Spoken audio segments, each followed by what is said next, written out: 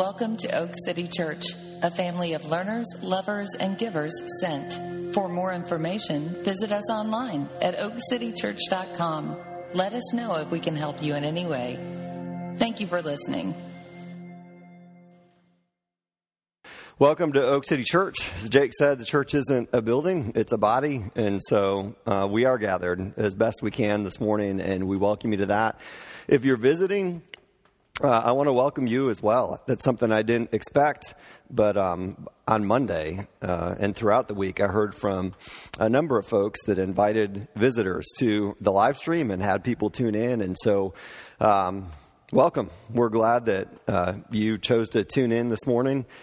Someone reminded me of my words that I say to our church a lot when we're gathered. I say that we forget this, but if you haven't been to church in a while, church is a pretty scary place. And when you say church, there can be a bunch of different things that come to people's mind. And I say that to our folks to remind them just what it's like. And so if there are people that are new when we gather together, to reach out to them, encourage them, just make sure to be friendly, and because church can be an overwhelming place. Now, I'll say this: I don't think Oak City Church is an overwhelming place.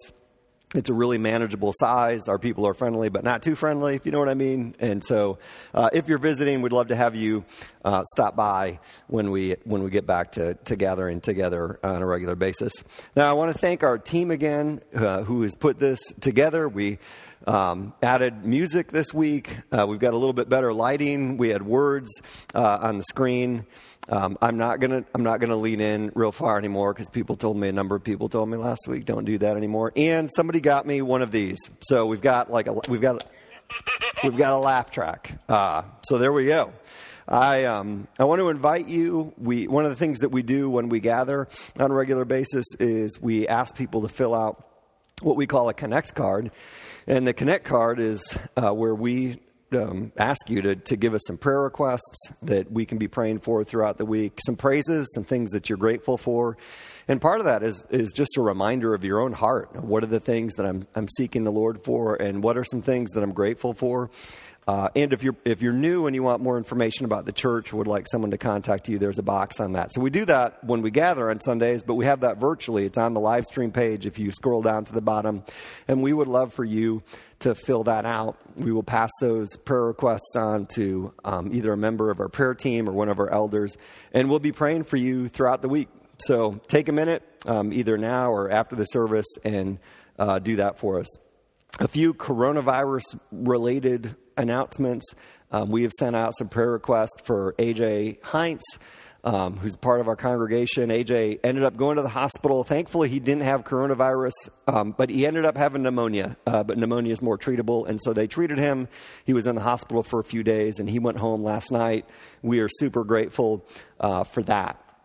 If you have needs that have come up because of the coronavirus, we opened up a fund through our online giving portal through PushPay. One of the funds now is the COVID-19 Relief Fund. We already have several $1,000s in that fund, so thanks to those who have donated to it. And if you have needs, or you know someone that has needs, please let me know. You can email Jeff at oakcitychurch.com, and we will, start helping people out as needed.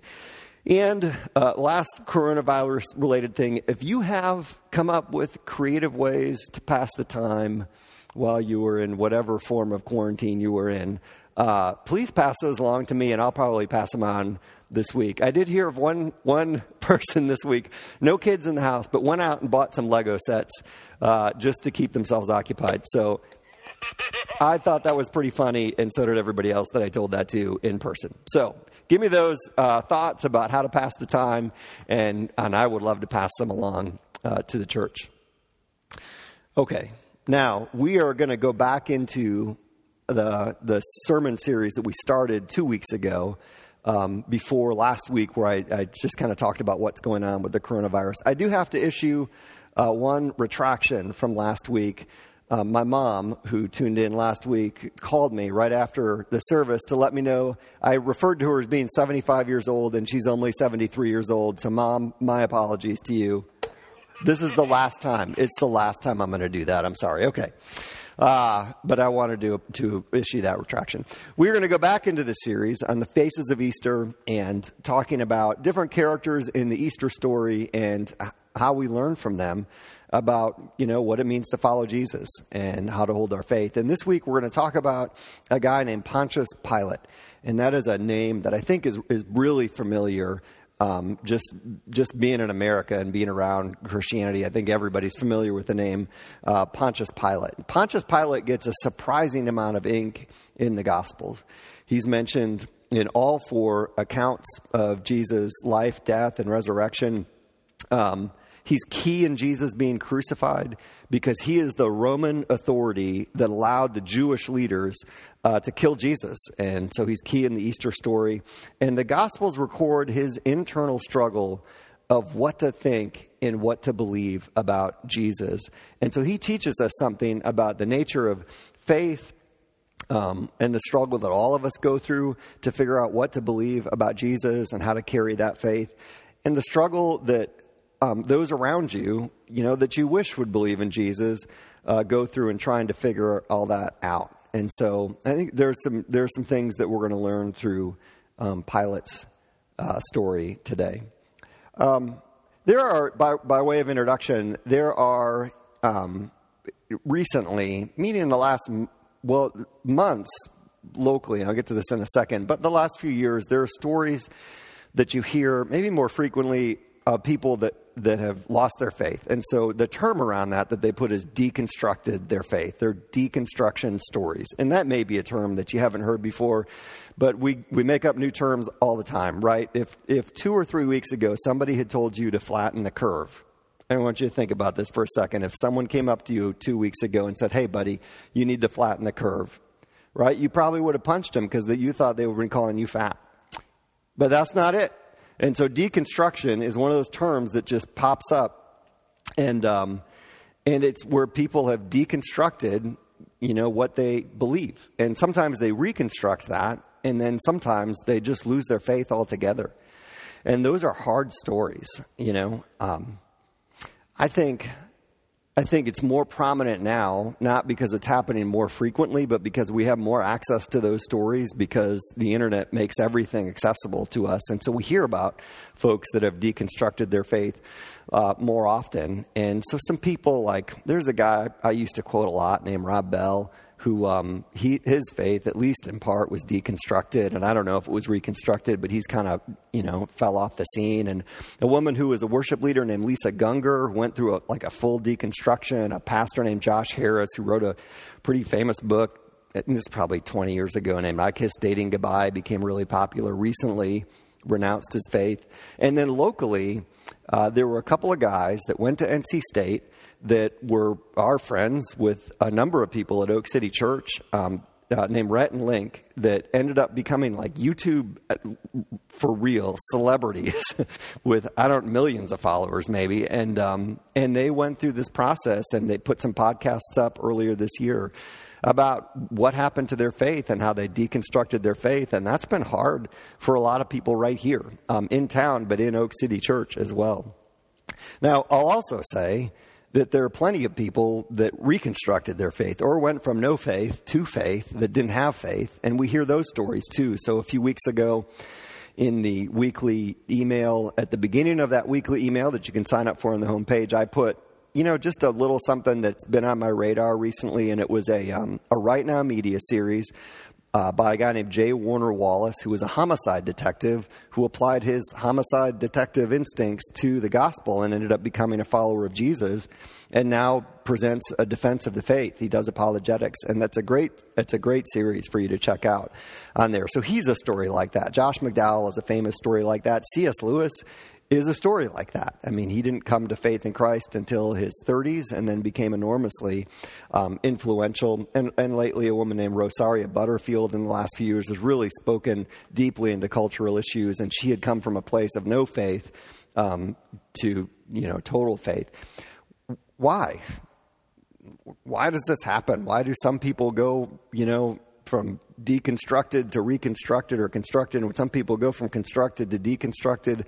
What is it, that forms our faith? How do we nurture our faith? How do we care for it? And Pilate's story is going to speak into that. Now, this is how I would say this, that your faith is, which we're going to see, and this is true, your faith is built on evidence. And we're going to see that in Pilate's story, but it's shaped by a lot more than just evidence. Your faith is built on evidence, but it's shaped by a lot more than just evidence. And either one of those statements might be news for you.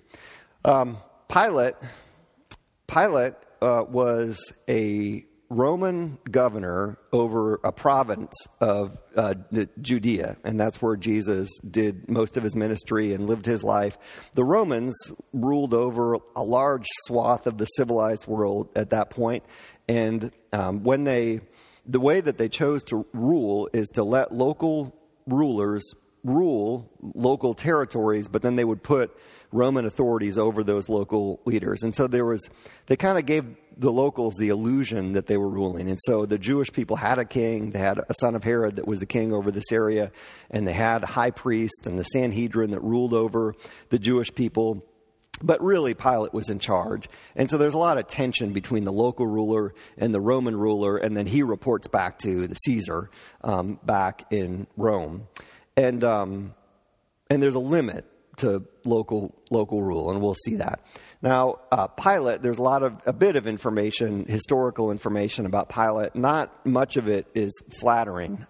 It seems he wasn't born in nobility to be in the Roman system of government. He probably got this position by marrying the illegitimate daughter of the third wife of the Emperor Tiberius. So good luck following that family tree. He's in this position of being a Roman governor, which is good, but it's not great. It's like being an ambassador for the United States, and finding out if you're in the State Department, you get to be an ambassador, but you're the ambassador to like Nepal or something like that, So he's probably hoping for something more and aspiring for that. And there's not a lot of great stuff about his rule over this province, of Judea. One guy reports that Pilate's administration was one long litany of briberies, insults, robberies, outrages, wanton injustices, constantly repeated executions without trial, and ceaseless and grievous cruelty. So there you go. And so we pick up with Pilate when the Jewish leaders have arrested Jesus. They've already put him through their own sham trial, and then they bring him to Pilate.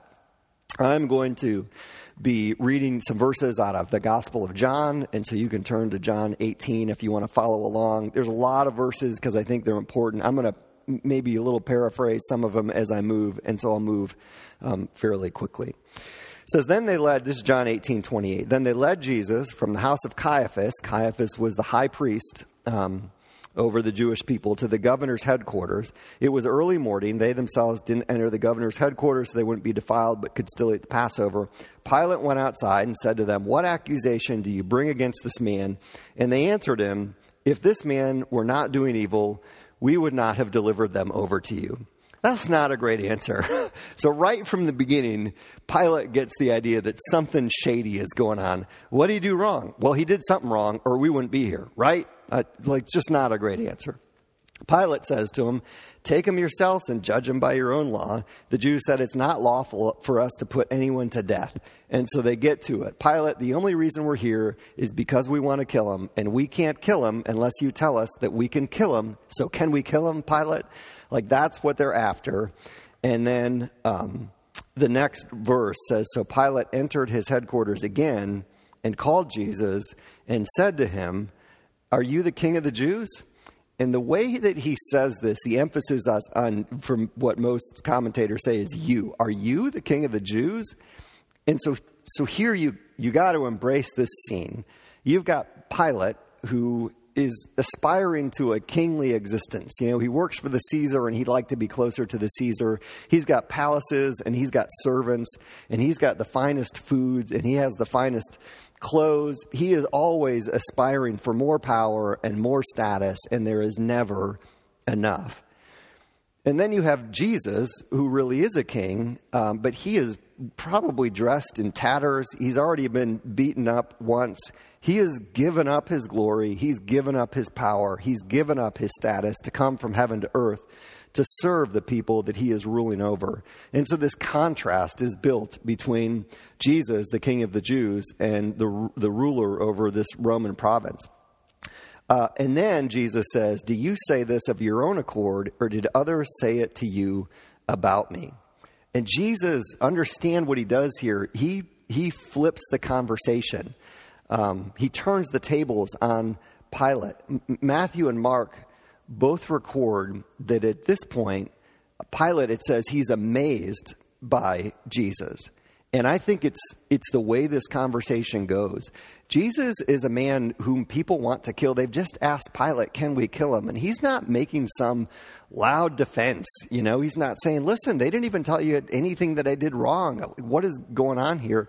He instead turns to Pilate and says, hey, Pilate, what do you believe? This isn't about, it's like saying, this isn't about me, Pilate. This is about you. One pastor said that it's no longer Jesus on trial before Pilate, but Pilate on trial before Jesus. And I think Pilate gets it, and he's a little bit unnerved by it. Now, Jesus goes on and says, my kingdom is not of this world. If my kingdom were of this world, my servants would have been fighting that I might not be delivered over to the Jews. My kingdom is not from this world. And Pilate says, so you are a king.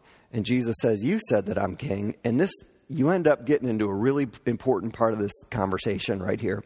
Jesus says, for this purpose I was born, and for this purpose I've come into the world, to bear witness to the truth. This is why I'm here, to bear witness to the truth. Everyone who is of the truth listens to my voice. And that is a way of saying to Pilate, Pilate, are you of the truth? It's really a way of saying that to us. Everyone who is of the truth listens to my voice. And catch Pilate's response. Pilate said to him, what is truth? Now that question could be asked a couple different ways, right? It could be asked sincerely, or it could be asked cynically. And almost everyone agrees that it was asked cynically. He's not looking for a dissertation on the truth, but he is dismissing the truth. He doesn't wait to hear the answer to the question, but moves right on. And it's a way of saying, truth. Oh, what is truth? We can't know the truth. What does the truth matter? And I think this is just to set up what's going on in Pilate's heart. You see a battle between, on the one hand, what he has been aspiring to. It's really his idols, his false idols of power and status and comfort. And on the other hand, pursuing truth and pursuing God and really understanding who Jesus is.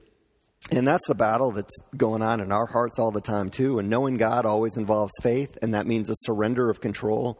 And your idols will always give you the illusion of control. So I want to start speaking that language because I think that's what's going on in Pilate's heart. After he said this, Pilate went back outside to the Jews and told them, I find no guilt in him. It's the first time he says that. Pay attention to that. But you have a custom. I get to release one guy to you on the Passover. You want me to release Jesus, the King of the Jews? But they asked for Barabbas, who is a thief and a robber and a murderer.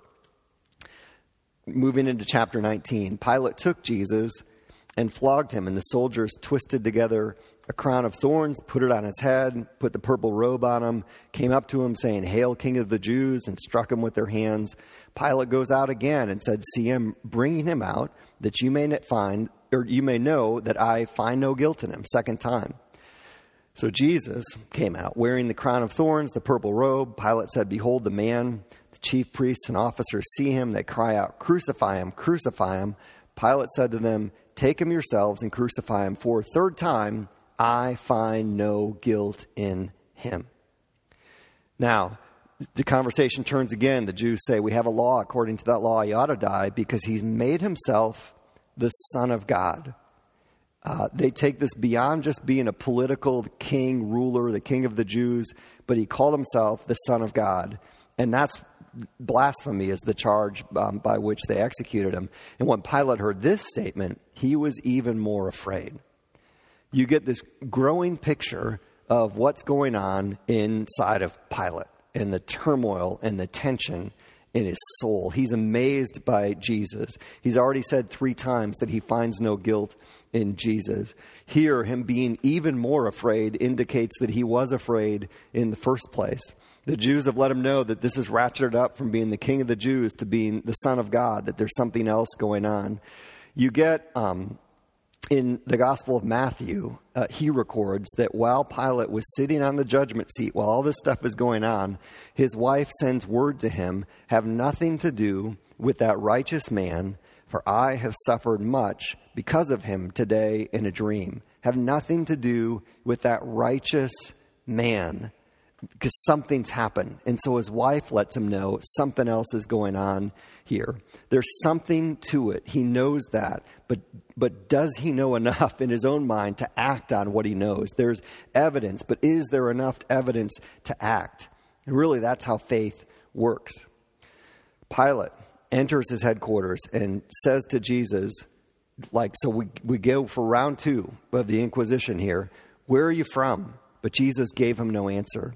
So Pilate says to him, it's getting tense. Pilate's getting frustrated. "Won't you speak to me? Don't you know I have authority to release you and authority to crucify you?" And Jesus said, "You would have no authority over me at all unless it had been given to you from above. Therefore, he who delivered me over to you has the greater sin." You've got sin, Pilate, but the people that delivered me over to you have greater sin. And from then on, there's some action. Pilate sought to release him, but the Jews cried out, "If you release this man, you are not Caesar's friend. Everyone who makes himself a king opposes Caesar." So again, get inside of Pilate's head, because there's some equation going on. I think, but I don't know that he is who he says he is, and something tells me I shouldn't let them do this to him, because there's evidence that something really strange is going on here. But then on the other hand, if you release this man, you're not Caesar's friend, and I know I'm in trouble with Caesar if this gets out of control. And trouble with Caesar puts at risk everything that I have worked for my entire life. That's the equation. What do I do? So when Pilate heard these words, he brought Jesus out, sat down on the judgment seat at a place called the Stone Pavement in Aramaic Gabbatha. It was the day of the preparation of the Passover, about the 6th hour, and he said to the Jews, "Behold your king." They cried out, "Away with him, crucify him." Pilate said, "Shall I crucify your king?" And the chief priests answered, "We have no king but Caesar." So Pilate delivered Jesus over to the Jewish rulers to be crucified. Pilate has evidence. He's suspicious of the motives of the Jewish leaders from the beginning. Matthew tells us he knew that it was out of envy that those leaders had delivered Jesus up to Pilate. Pilate had a sense that something was different about Jesus, that grew into a conviction that something was different about Jesus. 3 times he says he finds no guilt in him. His wife has this dream and brings that to him. He tries, a couple of gospel accounts tells us that he tries to wash his hands of the whole thing before the crowd and say, "I'm innocent of this man's blood," because he knows somebody is going to be guilty. But eventually he turns Jesus over knowing that they would kill him. He eventually acts really in contradiction to the evidence that he has. And it seems that he believes. And it seems that he acts in contradiction to that evidence because he has too much to lose by going along with the evidence. Man, I think that teaches us a ton about faith and how our faith works and how it's shaped and how we keep it. So I'm going to go through a handful of just short statements about faith and explain what I mean by that. And the first is this, that faith is based on evidence. And that may seem kind of basic, but I don't think it is. I think you hear people a lot talk about blind faith. Like, well, I just don't want to accept something on blind faith. Or accuse, if you're a follower of Jesus, accuse you of accepting this on blind faith. And honestly, I just can't stand that because my faith is anything but blind.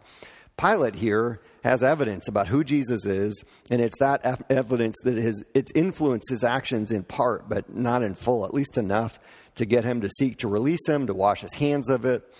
He knew that he was doing the wrong thing by letting them kill Jesus.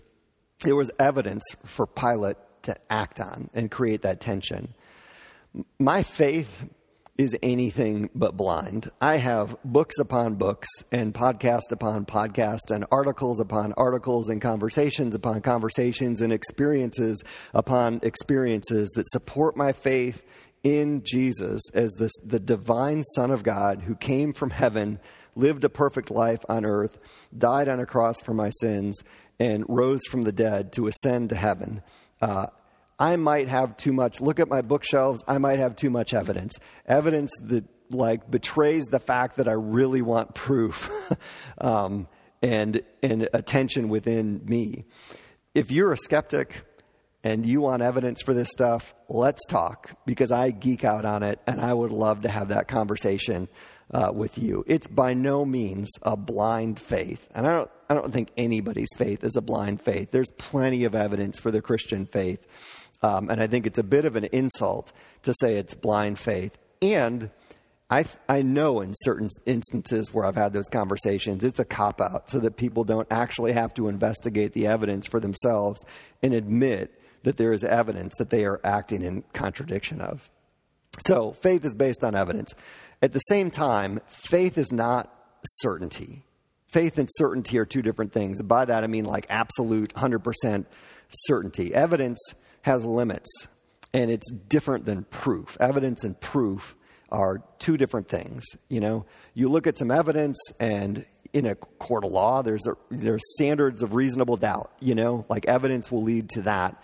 Proof is something different. Proof is we can take it in a lab and run it over and over again, and it's always going to come out the same way, and that is a proof. Faith is always going to be based on evidence that is going to fall short of proof. That's the nature of the thing. You're not going to be 100% certain. We don't have a video of Jesus rising from the dead, coming out of the tomb, and even if we did, we'd think it was doctored. You know, we would play with that. That, I think, is hard. I think it's probably always been hard. I think it might be particularly hard in a day when we worship proof and the certainty that proof brings, and we only want to act in the presence of certainty. And we delude ourselves into thinking that we're only acting in the presence of certainty. Science, I think, offers the illusion of certainty.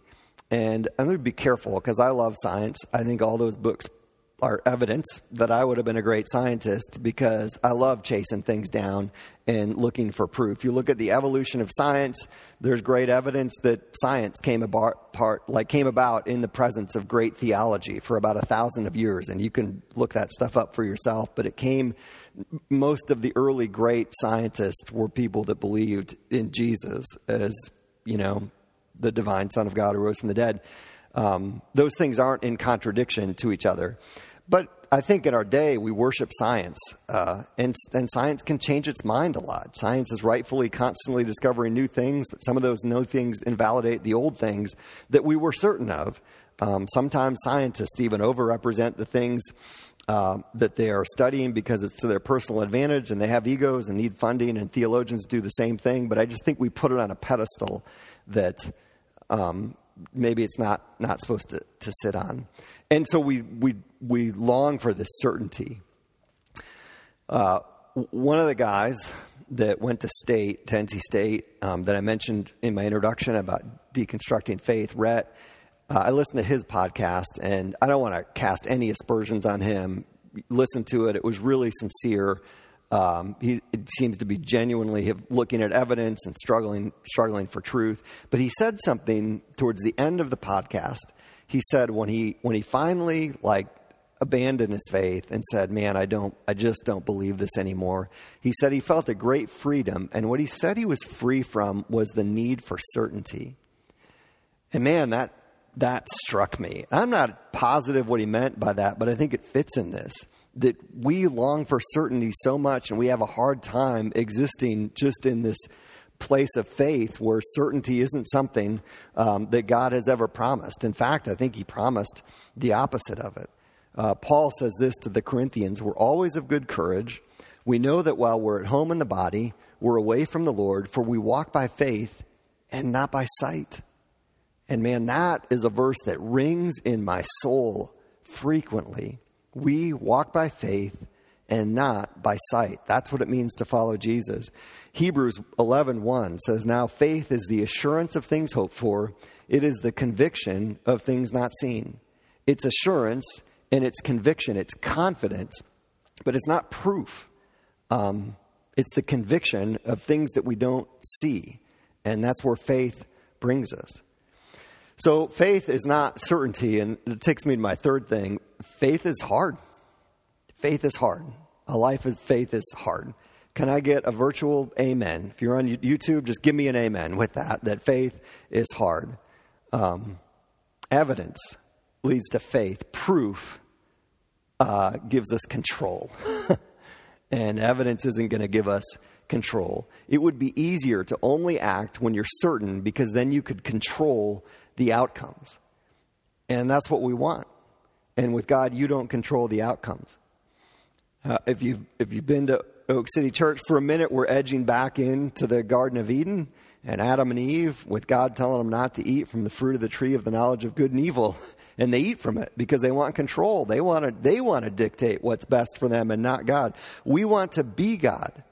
And we only want to be God because we think we would be really good at it. And we think we would be really good at it because we have faith in ourselves. And we probably have more faith in ourselves than we do in God. And this may be like the whole issue right there, But that's just not how following Jesus works.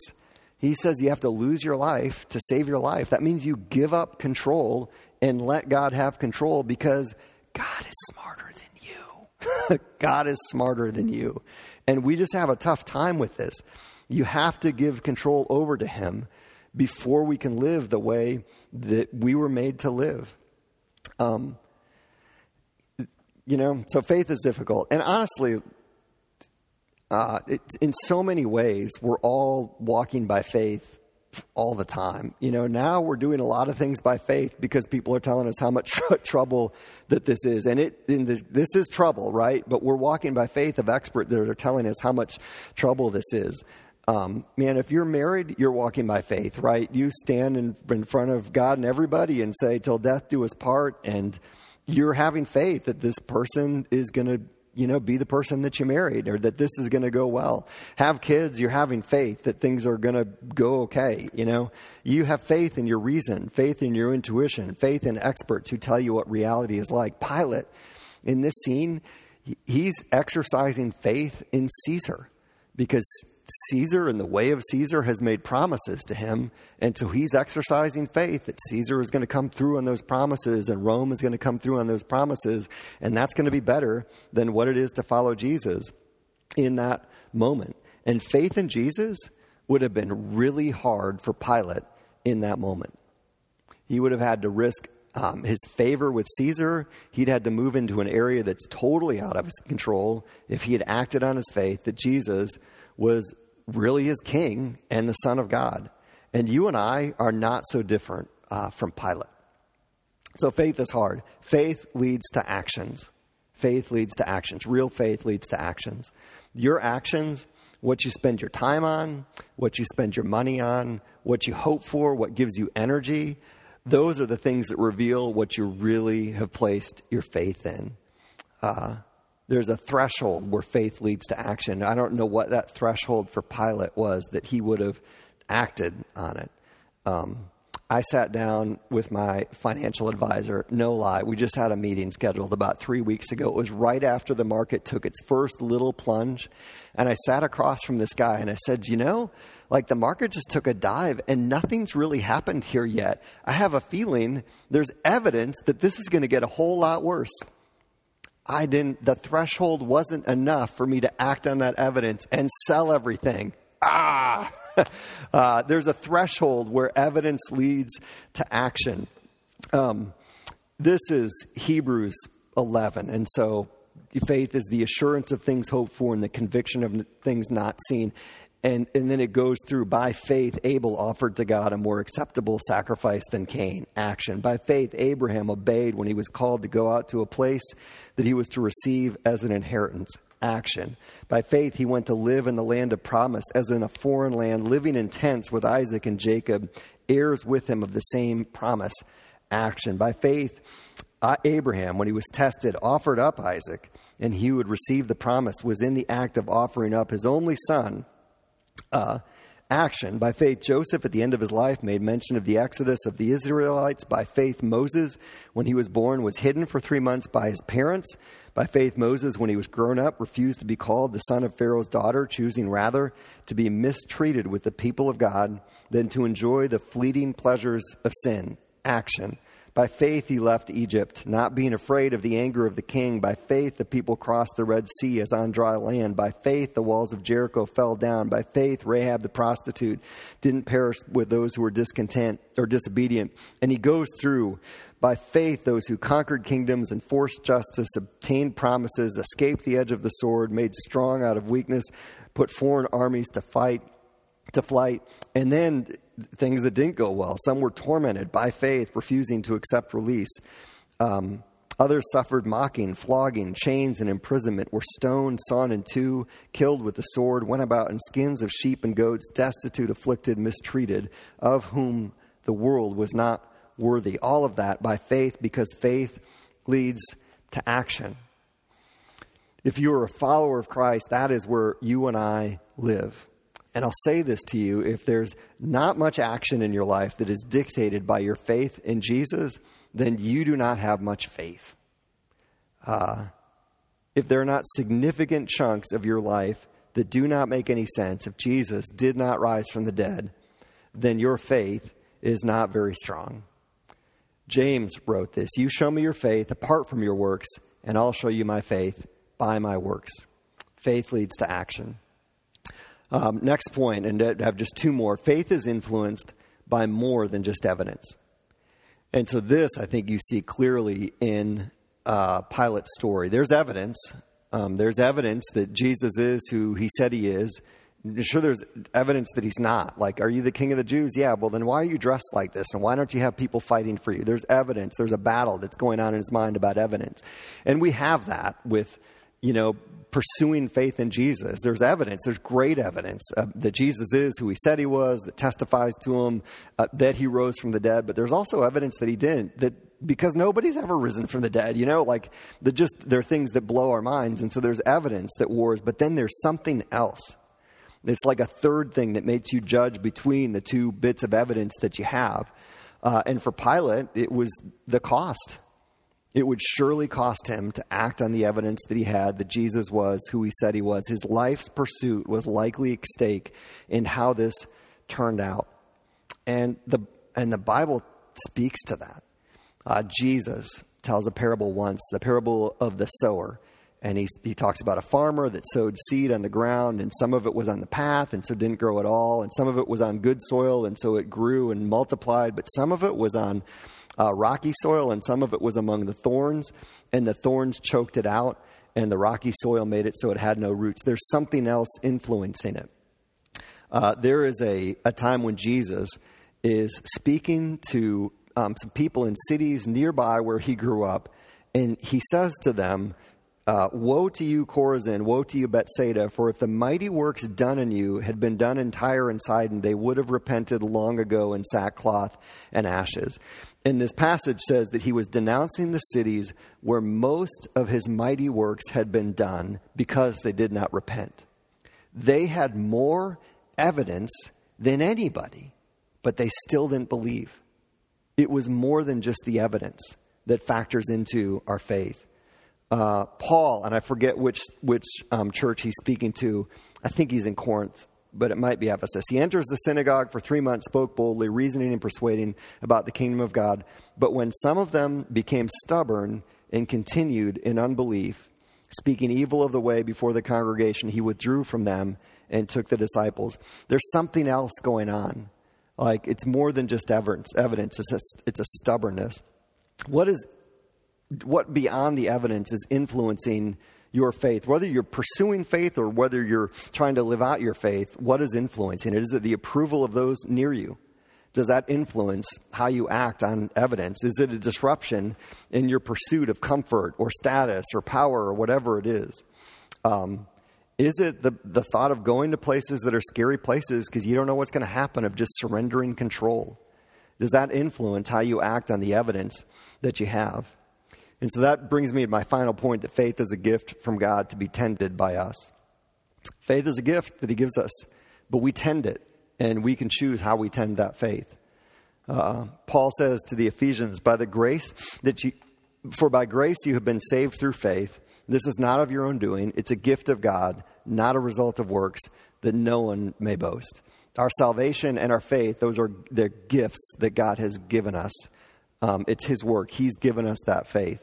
In Romans 12, by the grace given me, I say to you, everyone among you, not to think of himself more highly than he ought to think, but to think with sober judgment, each according to the measure of faith that God has assigned. It's a gift that God gives us, and as such, it's something that we can cultivate and that we can tend. The apostles say to Jesus in Luke 17, increase our faith. Recognize this, God, give me more faith. There's just one of my favorite stories in the Bible, a guy that brings his son to Jesus, and the end of that conversation is the guy saying to Jesus, I do believe, help my unbelief. Like, I know I believe, but I don't believe, and so help my faith grow. And so that's got to be a part of our prayer. Are you tending your faith? Are you tending your faith? So faith is built on evidence, but it's shaped by a lot more than just evidence. And so are you tending that? Whether you're in the situation where you find yourself deconstructing your faith and wondering about it, or whether you've never had faith and you're constructing a faith and pursuing it, or whether you're just in that place where you're trying to diligently follow Jesus day by day, are you doing that? And I've seen people do this well, and frankly, I've seen people do it poorly.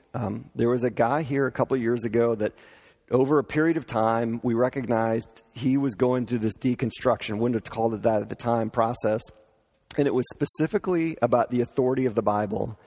And so when I sat down to talk to him about this, he went through like the voices that he was listening to and reading that did not believe that the Bible was the authoritative word of God. And I said, hey, but have you looked at people on the other side of this that do believe that it's the authoritative word of God and given them equal time to speak into that? And he hadn't. And I'd left frustrated because I was like, well, this points to the third thing that you really want to chase after, whatever it might be, that you're not even looking at both sides.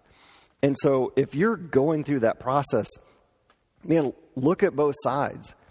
There was something else about Rhett, the guy I mentioned a couple times earlier. His podcast was, at one point, he specifically said that there was no evidence for the Exodus and no evidence for the conquest by Israel of the Promised Land. And the day before, completely unrelated, but the day before, I had just finished listening to a podcast, which I put in the weekly this past Friday. It's the thing that I put in the beginning of the weekly, but I just listened to a podcast about evidence for the Exodus and for the conquest. And so I listened to this and thought, well, what is that like? And again, I don't want to cast aspersions, but it's out there. And so what does that mean? Look for all of it, but also look for that third thing. Look for that third thing and be honest with yourself. What do you have to lose, and how is that affecting your pursuit? What are you clinging to that may be keeping you from acting on the evidence that God has given us that Jesus is real? Even if you're not in that place where you're struggling, tend to that. Be aware of evidence, even to the contrary. Don't be scared of that, but know what people are thinking and talking about around you, and bolster up your faith. Every couple of years, I'll read a book I've mentioned called Miracles by Eric Metaxas, or Mere Christianity by C.S. Lewis, because they just bolster the evidence that supports the faith that I have in Christ. And you just got to be aware and be careful of the things, like the third things that come in that influence you outside of just the evidence. I kind of as part of Lent, I'm doing this Whole30 thing that involves not eating sugar. And my kids made some brownies. And the Ghirardelli brownies that you can buy at Costco are with apologies to your brownies and your grandma's brownies, the best brownies that you can make in the entire world. So my kids make these brownies, and it's bad enough that the batter was there, and then I smelled the brownies cooking. And then when they went to bed, they didn't cover the brownies. So I woke up first in the morning, and there's a pan of brownies that aren't covered. And that's fine, because I'm not going to eat brownies for breakfast. Not that I'm above that. But then later in the day, I kept staring at the brownies, and I had to cover up the brownies, because I knew I was going to eat a brownie if I didn't cover them up, and they didn't cover them up. Like, you got to be aware of what those temptations are in your life and what you long for that works against your faith. Because faith is some work. And people have said it's like a muscle, and the more you exercise it, the stronger it gets. God gave us every reason to believe. Like, I'm not an expert in world religions, but I've studied them a bit over long periods of time. And we have better evidence than anybody has. Christianity isn't tied to a set of teachings. It's tied to historical acts, God working through the people of Israel and sustaining them for thousands of years. The person of Jesus, the testimony to his life, the resurrection. Paul said, if Jesus hasn't risen from the dead, then my preaching is in vain, and so is your faith. He was willing to tie it to that historical act that nobody has been able to explain. It's based on evidence. Christian, you have great reason to place your faith in Jesus. And if you are exploring the Christian faith, then please look at that and give it an honest exploration, and pray that God would help you on that journey. And let us, as the church, help you through that journey of faith. We don't know what happened to Pilate. According to legend, some legends, he became a Christian. Tertullian, an early church father, records that he became a Christian. I heard one pastor say he believes it because he doesn't think we would have record of the conversations between Pilate and Jesus if he hadn't become a Christian. Later that day, after Jesus dies on the cross, Pilate gives the body to Joseph of Arimathea. So Pilate really is responsible not just for the crucifixion, but he's responsible for the resurrection as well, because otherwise the body would have been thrown in a trash dump. So it may be that he came to faith. I'm gonna leave you with one verse, and it's Jesus after he is risen from the dead with his disciples, and there was one disciple in particular that wanted evidence. And if you were the one that struggles with faith, this is your guy. It's Thomas, doubting Thomas. And so Jesus appears to him and says, see the holes in my hands and the hole in my side. Is this enough for you? And then he said, have you believed because you've seen me? Blessed are those who have not seen and yet have believed. Blessed are those who have not seen and yet have believed. And so we are blessed in that category. Father, thanks for Pilate. Thanks for this story. Thanks for giving us an insight into his soul and the things that are going on. God, I pray that you would help us to tend to our faith. God, I pray, I'm thankful that you've given us a gift of faith, and that you've given us evidence to base that faith on, and that the more we act on the evidence that we have and the faith that we have in Christ, honestly, the more we move towards some form of certainty because of the experiences that we have in our lives of following you. And I pray for those who are struggling this morning. God, I pray that you would speak to them through your word, that you would help them to identify the things that are working against their faith that go beyond evidence, and to trust you in those areas of their lives. And I pray you'd help them to have confidence in the evidence that you've given us as to who Jesus is, Lord. And we love you. We're thankful for those things. And we pray this in Jesus' name. Amen. Thank you guys for joining us this week. We pray that you are staying safe and that you're blessed during this time when we're all dealing with the coronavirus. And again, if you have needs or know of needs that we as a church can help meet, please let us know. Bless you guys. We'll see you next week.